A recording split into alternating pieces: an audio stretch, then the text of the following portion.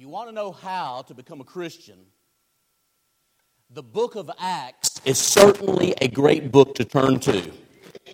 There are other New Testament books that are helpful, but I think in most people's mind, the book of Acts is the first book that would come to our mind on how to become a Christian. But if you ask the question, why become a Christian, the book of Romans is the book for you. And especially Romans chapter 8. While other books deal with why become a Christian, none does so with the thoroughness and the power of the book of Romans. And Romans 8 in particular helps with that question and its answer. Any chapter that begins with no condemnation, Romans 8:1, continues with no complications in Romans 8:28, and ends with no separation in Romans 8:35 through 39, that gives us a lot of motivation and incentive to become children of God. Now look, if you will, at the 39 verses of Romans chapter 8. These lessons today will be the final lessons in our study of this chapter. But notice, if you will, yet again, that the key word of Romans 8, 1 through 17 is life. In Jesus there is life. Life. That's the key to the first 17 verses. Why become a Christian? I'll tell you why. Because one who's not in Christ is condemned and will suffer death eternally. That's what Romans 8, 1 through 17 really get at. But when you look at the next section, Romans 8, 18 through 30, the word to remember is the word glory. Glory.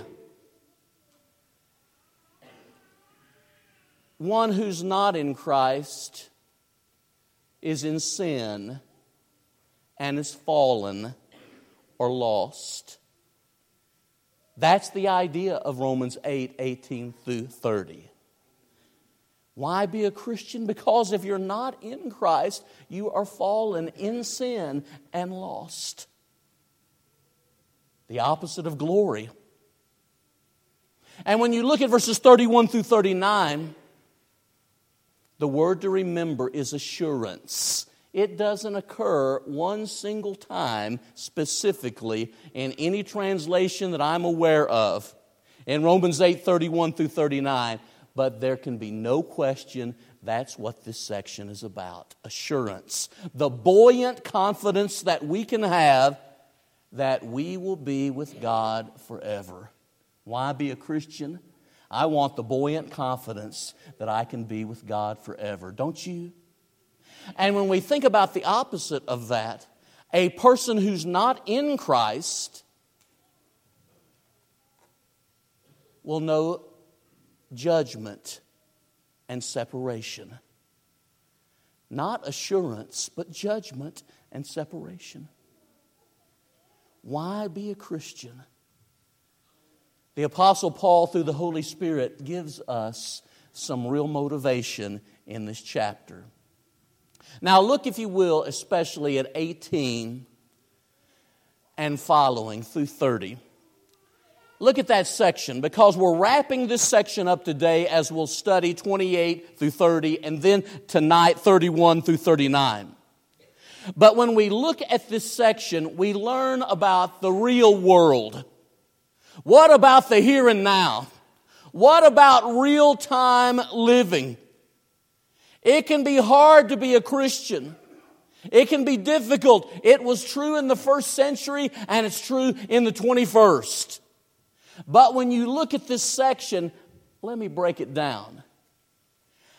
18 through 21 of Romans chapter 8. 18 through 21 of Romans chapter 8 says we will have to deal with suffering, yet glory awaits. We'll have to deal with suffering, yet glory awaits.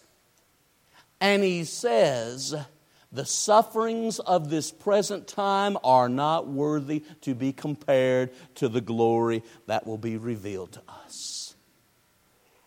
Oh, the temporary versus the eternal. Oh, the light versus the beautiful and precious and foreverness of glory with God. Now look at verses 22 through 25. We'll live here, right here in the here and now. We will have to deal with suffering, but glory awaits. You can count on it. There's saving hope, verses 22 through 25. Our hope rests on what Jesus has done and our response to the gospel in loving obedience. There's saving hope. I can live in the here and now. I know that I will suffer, but glory awaits. I can live in the here and now because I have a saving hope on the basis of what Jesus did at the cross and on the basis of my response to His gospel. Look at verses 26 and 27. In real time, there's help in prayer. In the here and now, there's help in prayer. There's help in our weakness. There's help in understanding that we do not know how to pray as we ought. And this passage gives us assurance and confidence that the Holy Spirit intercedes for us in our prayers. It's not something that the Holy Spirit does to us. It's something that the Holy Spirit does for us. And how grateful we should be. There are times we do not know what God's will is. There are times that we think we do, and it turns out maybe we were wrong. The Holy Spirit intercedes for us in our prayers. Now look at this, number 4, from verse 28. There's the special providence of God. We can live in the here and now, in real-time living in a real world, and we can do so with a great outlook because God always has our best interest at heart. That's what Romans 8:28 really gets at. God has our best interest always at heart. For those of us that are parents, you ever thought that you had your children's best interest at heart? Certainly good parents want to be motivated because they have the best interest of their children at heart. How much more our God has our best interest at heart.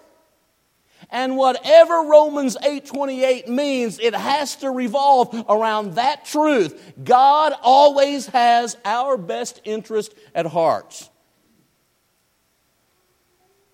And then when you look at the two verses that follow, verses 29 and 30 that Danny read for us as part of the scripture reading this morning.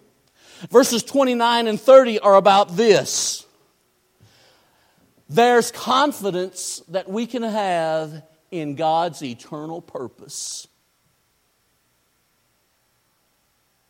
Right now, in the present. You know, some people love to live in the past. Some people are very future focused. But Scripture gives us a proper view of the past, a proper view of the present, and a glorious view of the future so that we are able to live with the past, in the present, and in eager anticipation of the future. What a great chapter Romans 8 is. The section that we're talking about, Romans 8, 18 through 30, begins with glory, mentioned in verse 18. And it ends with glory. Those that He justified, He glorified. Romans 8 and verse 30. Now we're ready to look at verse 28 a little more thoroughly, and then verses 29 and 30. Guarantees of glory. Guarantees of glory. Romans 8:28 through 30 are. The first guarantee is we have the assurance of the special providence of God. We have the assurance of the special providence of God. That God provides and cares for His people in a special way. Notice verse 28. And we know that all things work together for good to them that love the Lord and are the called according to His purpose. The King James rendering of that particular passage.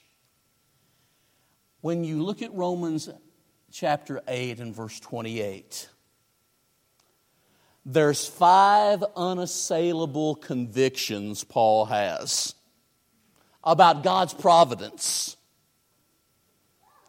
Let me share them with you. You have the certainty of God's providence. And we know. Interestingly enough, he had just said a little earlier, we do not know how to pray as we ought. But we do know that God always has our best interest at heart. We do know that He has a special care and provision for His children. And we know. He doesn't say we think, we wish, or we'd like to believe. He says it so matter-of-factly that it rebukes our lack of trust in God. When you think about what Paul, who penned this, went through in his own life as a Christian, Paul can sincerely and wholeheartedly say, it's a matter of conviction, I would rather die than deny this truth. We know all things work together for good to them that love the Lord and are the called according to His purpose. Keep looking at the passage. You've got the certainty of God's providence. You also have the scope of God's providence, secondly. All things. It would have done me a lot more good and made it easier for me to believe if Paul had just said, we know most things turn out. Many things turn out for good. But he causes me to do some very honest reflection and evaluation. Because the scope of God's providence concerns all things. In a context that deals with suffering, Romans 8:17 and 18, and with groaning, Romans 8:22 and 23. I want you to understand this. Romans 8:28 does not say God causes all things. Romans 8:28 does not say that tragedy and evil are good things.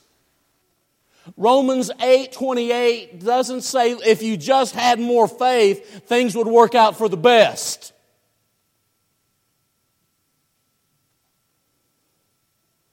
Romans 8:28 says that God always has our best interest at heart. We can be certain of that. And the scope has to do with all things.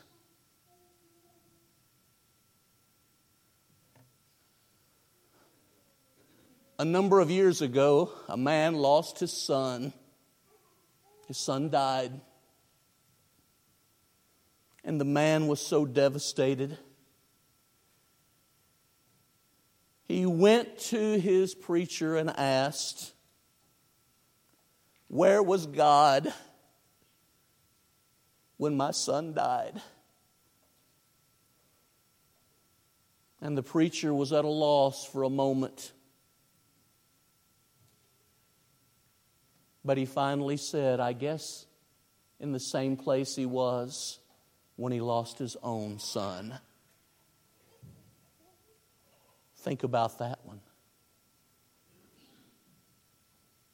God always has our best interest at heart, even when it costs the life of his own dear son.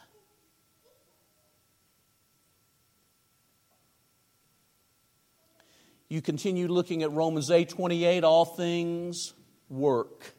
You have the action of God's providence. The action, work, the energy, work together. You have the harmony of God's providence. And the idea is somehow that God is able to reshape and redirect even our groans and our sufferings and our hurts, because He has our best interest at heart.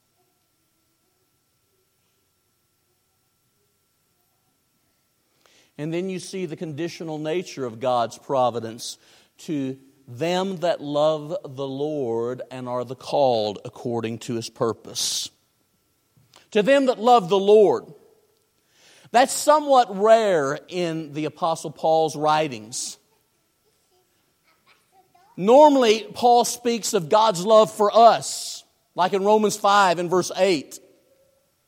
And later on in this chapter, shall be able to separate us from the love of God, which is in Christ Jesus our Lord. Romans 8:37 through 39. But here, those that love the Lord and are the called according to His purpose. Those who have looked to the cross of Christ and responded to the gospel of Jesus in faith and repentance and baptism, responding to God's grace. They are described as those who love the Lord and are the called according to His purpose. While God blesses and provides for the world, generally speaking, there is a special providence God exercises concerning His people. This statement, all things work together for good, is not a blanket statement for everybody. It's conditional. It's to those that love the Lord and are the called according to His purpose. And while I'm grateful that God blesses the world, I am extremely grateful that God provides and cares in a special way for us as Christians. Aren't you? Now let me take this statement and reword it.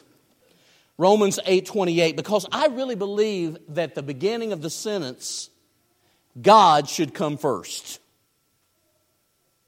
The New American Standard Bible, for example, has it that way, and so do a few others. Here's how the 5 unshakable convictions come down if you look at it this way. God works for the good. God works for the good in all things of those who love Him and are the called. God works for the good in all things of those who love Him and are the called according to His purpose. Sometimes, Kirk, you can just kind of look at a passage from one angle, then you take a step or two another direction, and you can kind of get it from a little different vantage point, you know? But I believe that Romans 8:28 is about God always acts in our best interest, and that's true when we begin the Christian life. It's true in the middle of our Christian life. It's true at the end of our Christian life. It'll be true forever. God always acts in our best interest. Now, for those of us that are parents, there have been times when we thought we were acting in our children's best interest, but maybe we didn't. Maybe we were not. That can never be said of God. He always acts in our best interest.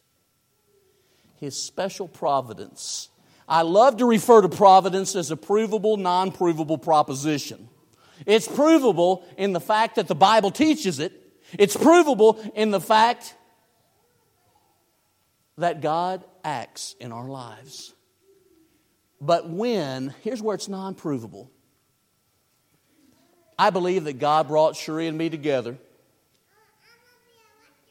I believe that a number of years ago, God brought our family to Westside. But if I were asked to prove that, how do I go about it? I can only base it on the fact that God provides for His own. And He always has our best interest at heart. That's something to cling to when life gets hard here. Now look at verse 29 and 30. Notice how verse 28 ended. And are the called according to what? His what? His purpose. You might want to circle that word purpose. Because now he goes into explaining the great purpose of God. Talk about a guarantee of glory. We can realize right now in real time that God has an eternal purpose and it will come to fruition. It will be brought to completion because it's based on the very character of God who cannot lie.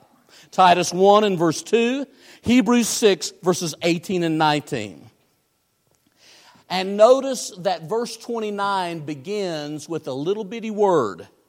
After purpose in Romans 8:28 and Romans 8:29, what's the first word you have in your translation? For, or since, or because. And then what he does is give a sweeping view of the purpose of God eternally concerning our salvation. And if you have 5 unshakable convictions in verse 28, you've got 5 unassailable affirmations. 5 words. Here they are. Those He foreknew, He predestined. Those He predestined, He called. Those that He called, He justified. Those that He justified, He glorified. 5 unassailable affirmations. And it's as if He deals with our salvation. The God who has our best interest at heart deals with our salvation from eternity past. Foreknowledge, predestination. He deals with it to the present. Called, justified. And He deals with it in the future. Glorified. And He speaks of the whole thing as if it were in the past tense. He looks at the whole range of salvation in the mind of God from beginning to end and speaks of it as if it were in the past. It's not, of course. We await glorification, the ultimate glorification. But God's plan and purpose is so sure, Paul can view it that way. By the word foreknowledge or election, perhaps, put foreloved, foreknown, and foreloved us. Man was made in the image of God, Genesis 1:26 and 28. Man is unique, humanity is unique. And God loves us with a special love. Now think about this. God knows all things. God knows all things, and yet He created this world with certain laws. Laws of nature. One cannot violate laws of nature and expect to come out alive. But how about the law of freedom of will? A lot of the things we suffer from life in life are due to the fact we live in a world that has been corrupted and tainted by sin. Isn't that true? And also we have to deal not only with our own wrong choices, but with the wrong choices of others and the impact that they may have on us. I want you to know that while God does all things, knows all things, God doesn't just stop the laws of nature. God doesn't just miraculously circumvent someone's freedom to make a decision. He may work providentially behind the scenes. I have no question about that. But there are people out there that believe that God, in His foreknowledge, the next term is what? What's the next term there in Romans 8:29? What was it? Predestination. That there's really no difference in the two terms. And here's what people believe who are quite religious throughout this world. They believe that God is so sovereign that His foreknowledge demands that He determine who is saved and who is lost at the beginning. The problem with that is the Bible doesn't teach it here in Romans 8 or really anywhere else. As members of the church of Christ, we must believe that God is sovereign. That He's the King, that He's the Master, that He knows all things. But I believe we can believe in the sovereignty of God and also believe that our God is so sovereign, is so great, and so awesome that He gives us freedom of will. That is an awfully big God. Can you explain that perfectly? How God can be so sovereign and so knowing of all. And yet God does not violate the freedom of will that He gave to mankind.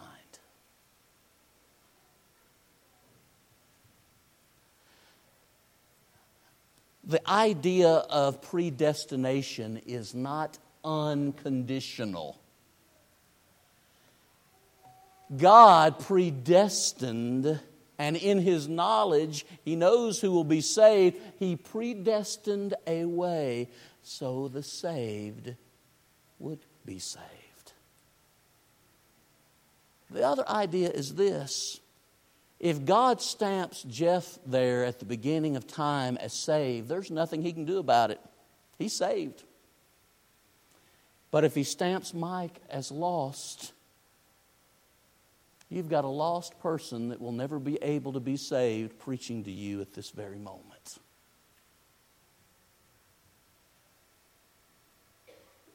You see, double predestination. Not only would He have stamped who's saved, He would have stamped at the beginning of time who's lost. And what does that do to evangelism? What does that do to freedom of will? What does that do to what follows? What follows in the list of 5? This catalog, this sweeping catalog of 5 items that all come together talking about God saving us. What's next? Call. When you get a call, I've seen this here. When your phone's ringing, some of you are getting up really fast in the middle of a service to get out. Calls can be silenced, or calls can be responded to. In Acts 2, the gospel call is proclaimed, and 3,000 come to Christ on that day. In Acts 16, Paul has a vision. The Macedonian call, it's called. Acts 16, 1 through 10. Come on over to Macedonia and help us. Paul responds to the call, and the gospel is planted on European soil. Look in your Bible at 2 Thessalonians 2:14. We were chosen, predestined, through sanctification of the Spirit and belief of the truth, when we responded to the call of the gospel. 2 Thessalonians 2 and verse 14. Those that He called, He justified. He made right with God. Romans 5, 1 and 2. Being justified freely by His grace, Romans 3, 24 through 26. And friends, what this deals with is this. Not only does God pronounce not guilty, God says there's no evidence of the crime being committed. How awesome the blood of Jesus is. Not only does it make us not guilty, but the sin and iniquity God remembers, what? No more. Hebrews 8, verses 6 through 13. No more. He justifies. It is God that justifies, Romans 8, 34, 33 through 35. And if justified, glorified. Now here's something I want you to see. Because it ties in God's providence and God's eternal purpose. Romans 8:28, Romans 8:29 and 30.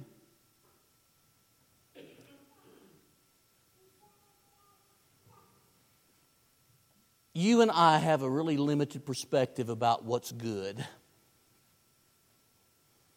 Adam, I think what's good is what's for my comfort. What's for my convenience? What is for my material gain or physical gain in some way?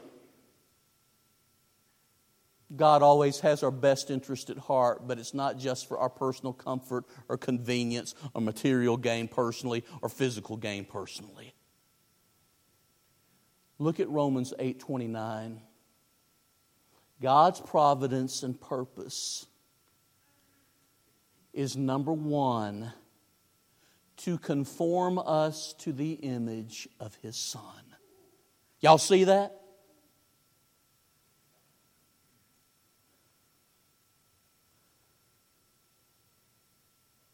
And throughout this life, we have the privilege and the blessing of seeking to be more and more like Jesus. It may not be for my comfort or convenience or my physical or material gain. But if it conforms me or conforms you more to Christ, it is for our good. Secondly, so that the firstborn can bring many. The firstborn, the idea, the status, the position, the preeminence is Christ. But the firstborn just naturally implies the secondborn, the thirdborn, and so on we go.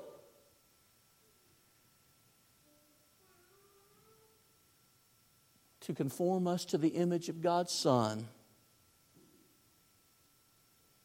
and so that we might be the firstborn. He's the firstborn of many. See Romans 8:17. Heirs of God and joint heirs with Christ. When Jesus came to this world, when the Lord came here, the incarnation, when God became man, Jesus got a body. He was flesh and blood. When you and I, as looking to the firstborn, now, Jesus, we want to be more and more glorified in us, but I'll tell you what, the time will come when, like Jesus, we will have a glorified body. And we'll be in His presence forevermore. No more sickness. No more sin. No more aging. No more death. I'd say Romans 8 is a great chapter, wouldn't you? I would say to anybody that if you want to know why you ought to become a Christian, if you can't find enough motivation and incentive just in Romans chapter 8, if you can't find the incentive, then maybe the problem is with your own obstinate and stubborn heart, and not with the mercy and grace of God and Jesus. If you need to respond to Him in faith and repentance and baptism, do so this very day, this very hour. And for those of us who are Christians, maybe we wonder where God is. We do not always know why God does what He does, but we know that He always has our best interest at heart, and Jesus Christ is the ultimate proof of that. Amen? Let us stand and sing.